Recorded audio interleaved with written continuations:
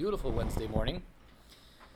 We are up to Siman Vav, Siman Vav. In Chelik Beis and Perek Beis, Beis Vav. And yesterday we had in Hay how the Yisurim process actually works. Yisurim means suffering in Olam Hazeh. How that works exactly to prep, prime, and I was going to say prepare, but that's kind of like prep, no? I'm going to say that. Prep, prime, and preen the tzaddikim in order to make them worthy for Olam Haba. That it's a whole process, and it's a very logical, very tight, and very understandable, definable, and approachable process. The process of Yisurin is not just to punish them, but for the hashchasa, the corruption of wherever it was in particular, in that particular organ, limb, area of their existence that became contaminated by pursuing something outside of God's will. So that has to be adjusted, and the record has to be set straight, and the balance has to come from it being clear that you can't really drift away from God. You cannot pursue this kind of alternate lifestyle, because there is no alternate lifestyle, and the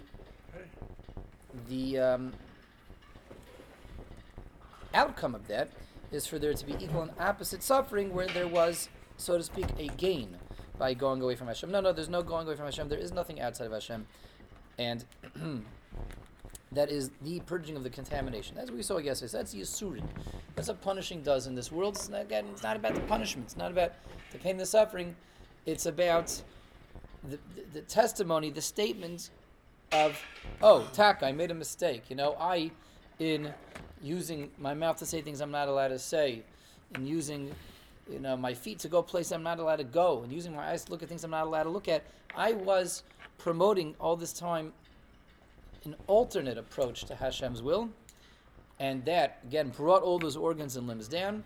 The way of purging that contamination that comes with espousing and embracing an alternate approach is to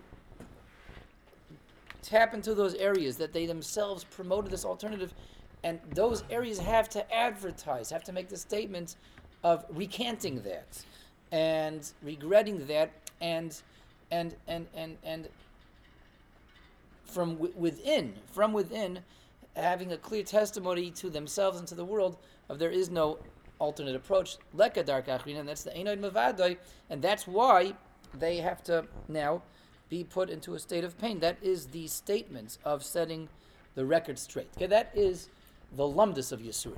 Okay, that's how they function. And lumdus, not that you didn't have to be punished, but rather it's a whole process, a very elegant process, and a very approachable process, one that we can really sink our teeth into over here. You did Naveira, you're saying Yesh Oid Milvadoi. If part of you says Yesh Oid Milvadoi, that's a stira HaKadosh Baruch Hu, steer the dvekas. How can you get into Olam Haba? Even if you're 90% it's tzaddik, what about the 10% where you're saying Yesh Oid Milvadoi? That puts you in opposition to oneness with Hashem. So that 10% has to now proclaim as well Ein Oid Milvadoi, but the only way to do that is to recant from the fact that you promoted an alternate, viable approach. The Rebbe no, it has to be clear that there is no alternative. There are no other viable approaches. Ein Oid Milvadoi, and that is being advertised and proclaimed to the world by taking that area that said Yesh Oid Milvadoi, and it has to now say Ein Oid Milvadoi through its suffering. That's the mahalach in Yisurin. That's the approach to how suffering in this world works. Now, in Vav, if we read Vav quickly, we're bewildered. If we read Vav quickly, looks like he's saying again in Vav something that we saw already, which is that Rashayim get all their reward in this world, and Rashayim can't get into Olam Haba. And if we look at Vav quickly, that's what he's saying. Okay, Rashayim HaGemurim, the Rashayim, they're the people that are very bad. They can't get into Olam Haba, and they have to get everything in Olam Hazeh. That's what it looks like the main point of Vav is. And that is a stumper, that's bewildering, that's confusing, because we had this already. We already had, the Ramchal told us at the beginning of the Perek, that the Rashayim, there's tzaddikim and Rashayim. Tzaddikim are people that are getting to Olam Haba. The Rashayim are the people that are not getting to Olam Haba. The tzaddikim get their punishment in this world. The Rashayim get their reward in this world. He told us that already.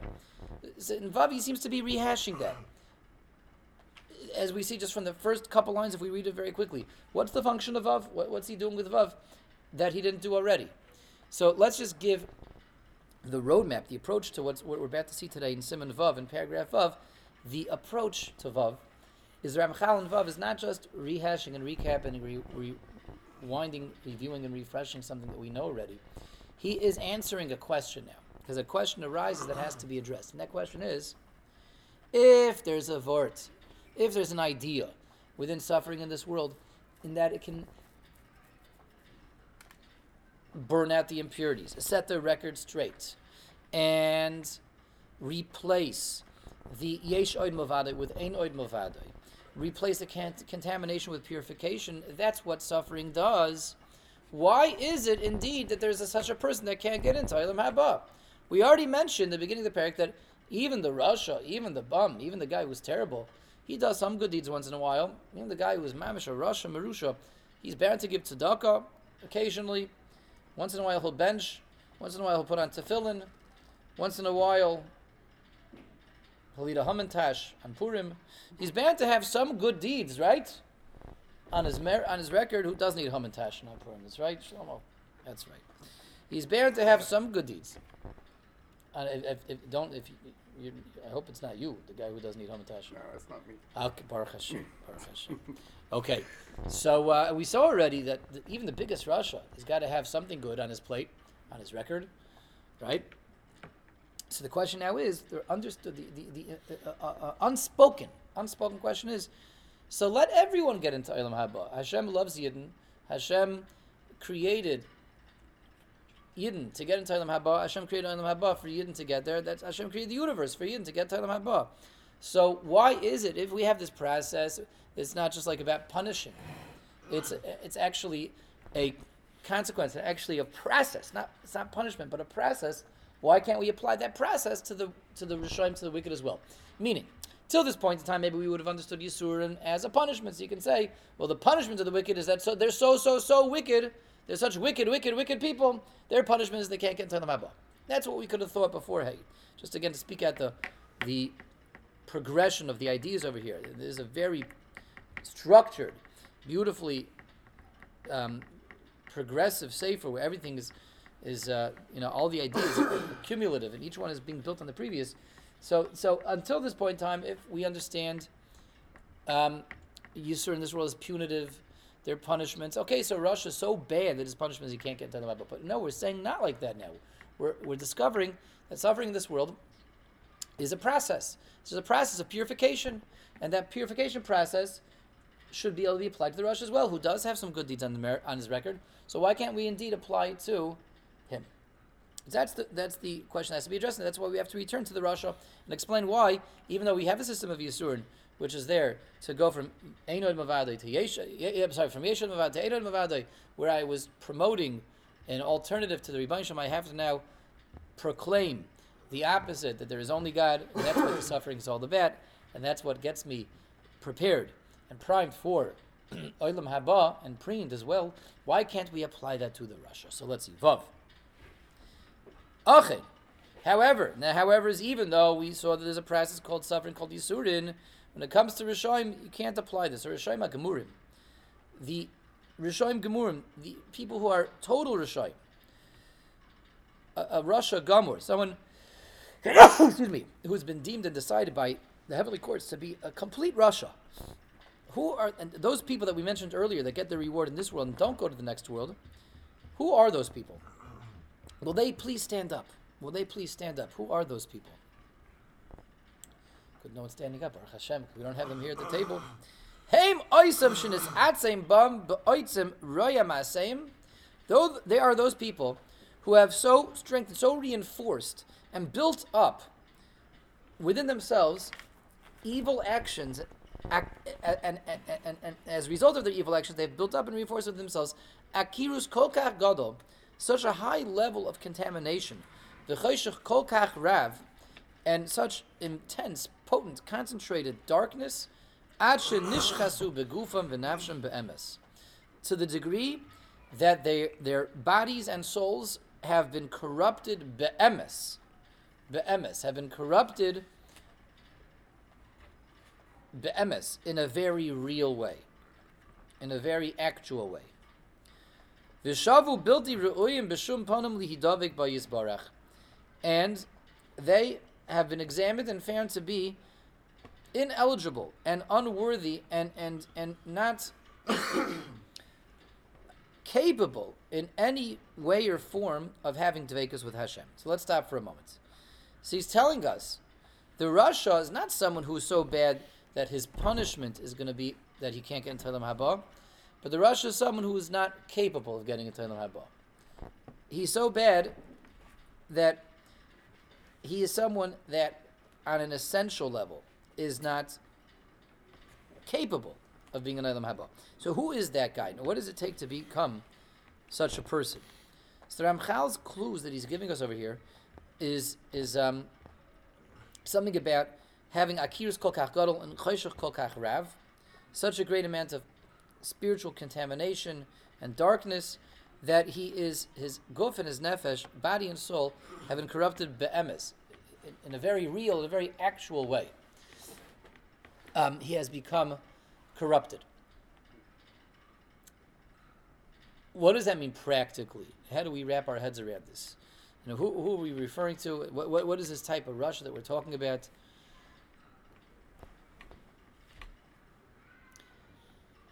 It's all along the lines of the ideas that we've been seeing till now about the difference between suffering in this world and suffering in Gehenna, and the different levels of aveirus that a person can do, and the different levels of effects that has on a person.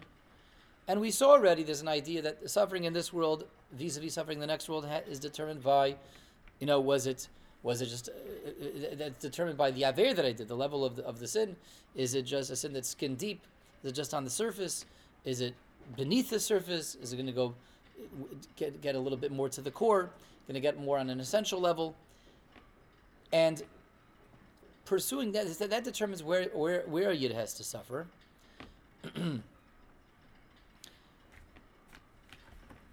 When you take that to its extreme, as far as it can go, the idea of sinning, of aveirus, that are not just the result of temptations that are uncontrollable, addictions and struggles that are physical ones, that are ones of the Yetzer Hara tempting me, that I have a struggle with, but rather it goes beyond that to a level of a mindset, to a level of an attitude.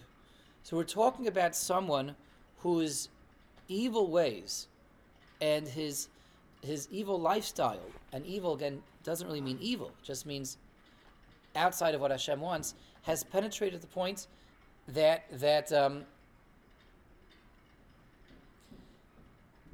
it's gone beyond the physical into the realm already of the nefesh, as the Ramchal says, beyond the physical into the realm of the intellectual, to the point that this person really has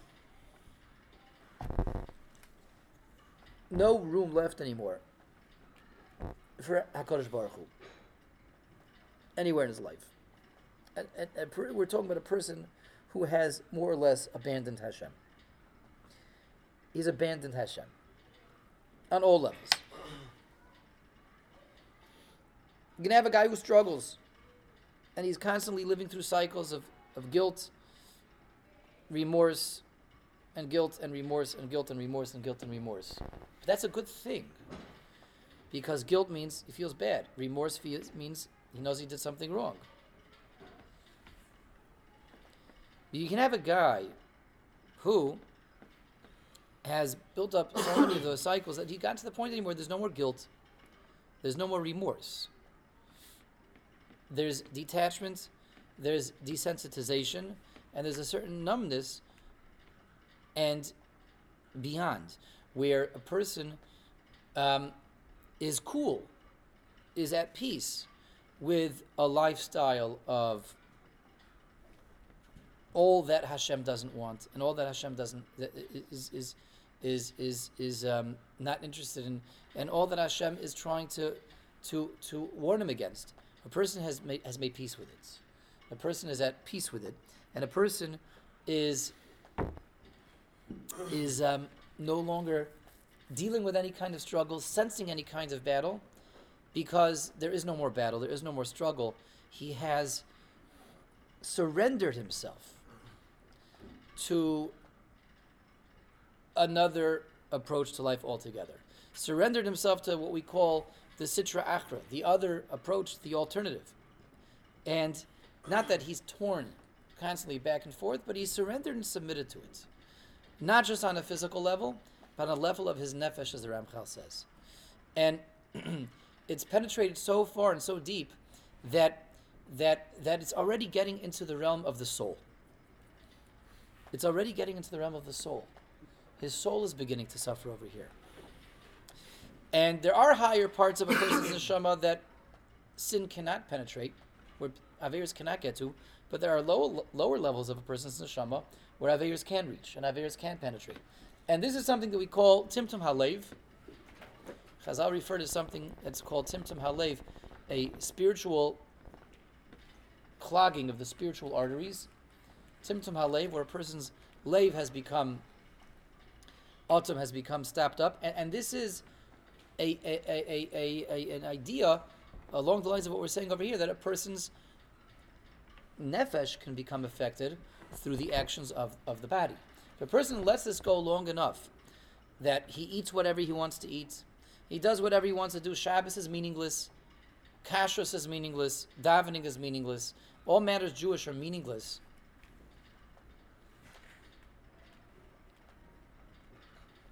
then he's allowed the antithesis of all that God stands for to become incorporated into his lifestyle, into who he is on an essential level, not just physically in terms of his actions, but spiritually as well, in terms of what he senses and sensates and what he's sensitized to. Every Jew has the capacity to feel guilty. Every Jew has the capacity to feel these Jewish heartstrings being tugged and pulled. That I really shouldn't be doing this. I really shouldn't be eating this. I really shouldn't be going to this place. I really shouldn't be doing that. And that is the nefesh, the soul of a Jew, crying out in pain, saying, don't eat me, don't do this, don't go there. Why are you being Mechal Shabbos? Why are you doing these things? That is the nefesh of a person that still has some sensitization.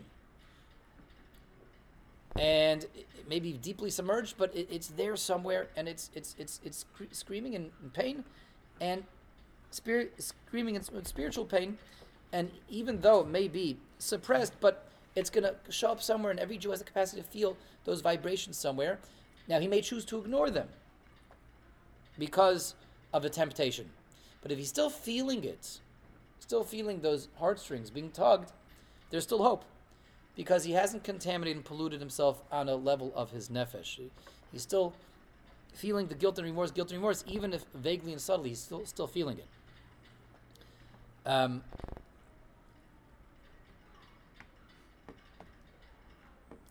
I remember my Mir days, pre-Aish.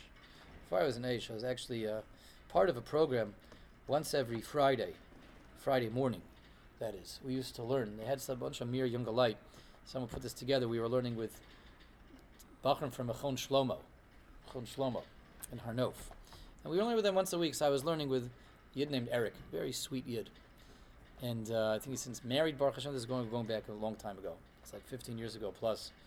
And he was a Mechon Shlomo Yid, and he was a savvy business person, young kid. He was in his young 20s, and he was involved in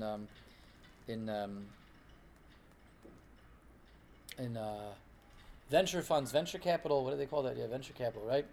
That's what he worked in. And he was telling me a story once that he once had a high-level meeting, business lunch with a potential client.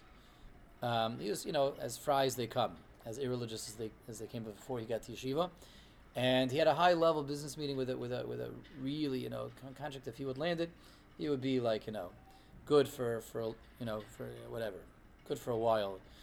And the meeting was on Pesach, and they made up to have this business lunch in a seafood restaurant. In a seafood restaurant. So they each made their orders. One ordered the swordfish, the other ordered the it's another good non-kosher fish, swordfish and the catfish maybe, I don't know. This guy ordered the swordfish, this guy ordered the catfish. The squid, squid, yes. Efshi, right? We could all eat squid, I suppose, right? If you're eating Jell-O, you can eat squid probably. Anyway, so they brought out his halibut. Is halibut also non-kosher maybe? I don't know. They brought out the clownfish then. Or the what? The blowfish, the sturgeon, and each of them had their fish, and they brought out this fellow. So Eric was meeting with his again with this potential client, and they brought out for Eric. They brought him out his catfish, sturgeon fish. He brought it out and he looked at it. He picked up his fork and knife and looked. He said, "I can't eat this." And the fellow he was meeting with, the client, said, "What do you mean you can't eat this? What's the matter? It looks delicious." He said, "I can't eat this." He said, "Why not? Why can't you eat it?" He said, "It's covered in breadcrumbs. And it's Passover. Today's Passover. You can't eat bread on Passover? Now let eat breadcrumbs on Passover. I can't eat this. I can't touch this stuff." He was paralyzed. He could not slice into it. And this client, he wasn't Jewish, but he knew a little bit about Judaism. He said, "Isn't the fish itself not kosher? They don't just have special, laws about restrictions about which fish they can eat. Isn't that not a non-kosher fish?" He said, "Forget about the fish. This is bread. You can't eat bread on Passover." And he pushed it away. He didn't have it. He didn't touch it. Did you get the client? I don't know that part of the story, but that's not the exciting part of the story. But this is someone who still has those heartstrings, those Jewish heartstrings. He was unable to eat it. But there comes a point where a yid is so far gone that the ra has penetrated to the heart, to the neshama, to the nefesh. And the nefesh no longer feels anything. That is a point of no return. Because once a yid on a spiritual level is now disconnected, and then there is no yid in Olam Haba. There is no yid in Olam Haba. Olam Haba is, yes, about physical and spiritual, and about Dvekas with Hashem. Yes, in Olam Haba, the world to come, we will have Tchias HaMeis, we will have new bodies. And we have a new existence, and it's a dvekus in the body and the soul. But as we keep saying, the primary existence of Olam Haba is what? Is the soul, the ruchnius. Like this week's parsha, Moshe Rabbeinu going up to Har Sinai, where Moshe for 40 days had a spiritual existence where the physical was dependent in the physical. That's why he didn't have to eat. The physical was totally in the spiritual, right? Olam Haba ein bo lo yachiv lo shestiya. There will be physical existence, but physicality is mitlatoli in the spirituality. The guf is totally in the neshama. The ikr of the existence in Olam Haba is the neshama. So long as a yid still has a Yiddish neshama, you have a Jewish soul. It just struggles. There's hope for you. There's you have something that can be in Olam Haba. But if the akirus, if the chayshech, the contamination, the darkness, penetrates all the way to the soul, there's no yid left.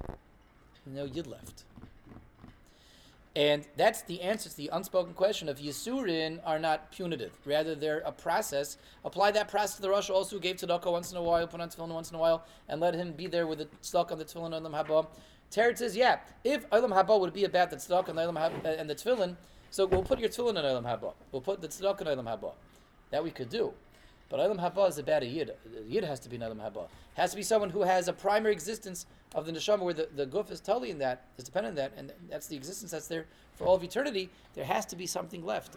It's got to be some Jew there, still a spark of a yid, for him to have that, experience that. And there is someone who has allowed his lifestyle to penetrate so far to the core that it has gotten to the level of his spirituality.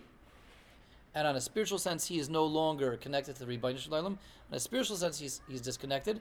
And we can cleanse him all you want. The problem is, after the cleansing, there's no yid left. There's nothing left. That's the problem. So even though Yisurin are not about punishments as much as they are about the cleansing, the purification process, there has to be somebody left when you're done with that purification. We were talking about aged steaks the other day, right? Aged steaks. I have yet to have one, but Arthur was describing them. I read about them once, and I remember in Eretz Yisrael they were very popular.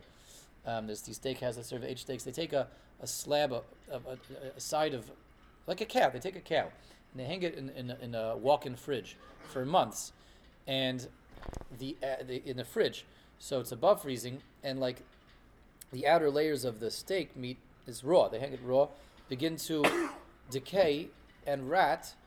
But that like the meat that's left inside becomes very concentrated and very meaty, and then they leave it there for a few months. This cow, and then they slice off all the outside, and they're left with the inside part, which is very gishmak and delicious and meaty. They're much more expensive because you know a lot of the cow has to be Wasted. That's right, wasted in order to produce this aged steak. But you know, if you do that with the right balance, you end up with an aged steak in the middle. You still have a steak in the middle. If you do that too long, so all the rat goes into the inner core. That there's no steak left. There's no cow left. So that's a dukma ma to what the Ramchal is talking about over here. Why there are people that cannot get to Olam Haba because there's no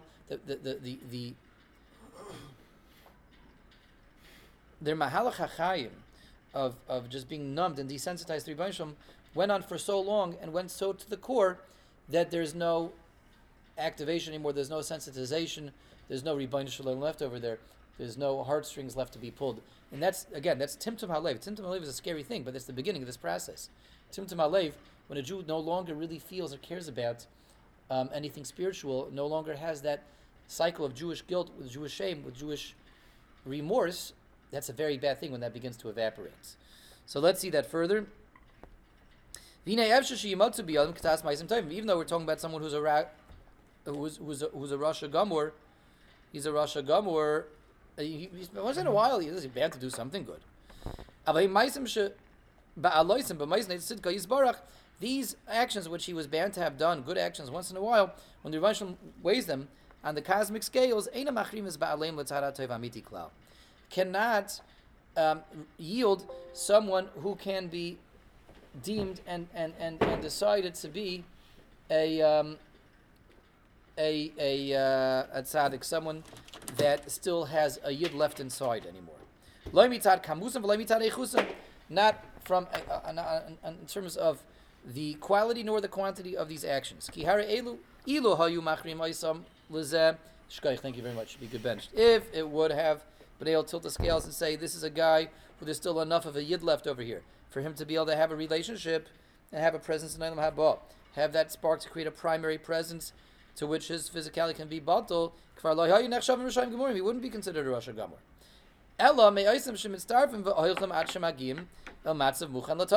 He would rather be from these people who can be purified, and you can be left with something. But we're talking about someone that his Maisim Tovim are too shvach, too little, too late, and too insignificant to really make that core impact of who he really could have been and could be. Okay. Nevertheless, even though this guy is deemed to be a Rasha Gomer and can't get into the Mabah, Kadesha Loitia Midas Hadin Loika. Again, Midas Hadin, Hashem's system of justice and fairness has to be satisfied. We can't let that suffer, and we can't let that be unaddressed. The fact that, Shishar Maisim Elu Bali Gmul, the guy gave tzedakah, he did a few good things here and there. How can we let that, Yitzam Hamantashin, how can we let that go unrewarded? Therefore, Midas Hadin has established that he gets his reward in this world.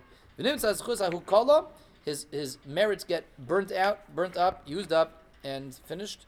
And they're unable to give him any type of eternal, inherent, real reward in the world to come because there's no person to attach them to anymore. No one to give them to. Okay, so that's Vav is a very nice Hashlam Tehez. We see it's not at all rehashing, but explaining why, even though it's a process, not a punishment, there are people who it can be applied to and people who it cannot be applied to. And we will stop over here for today. We'll continue tomorrow, and everyone should be well and gesund and stark. Thank you for joining.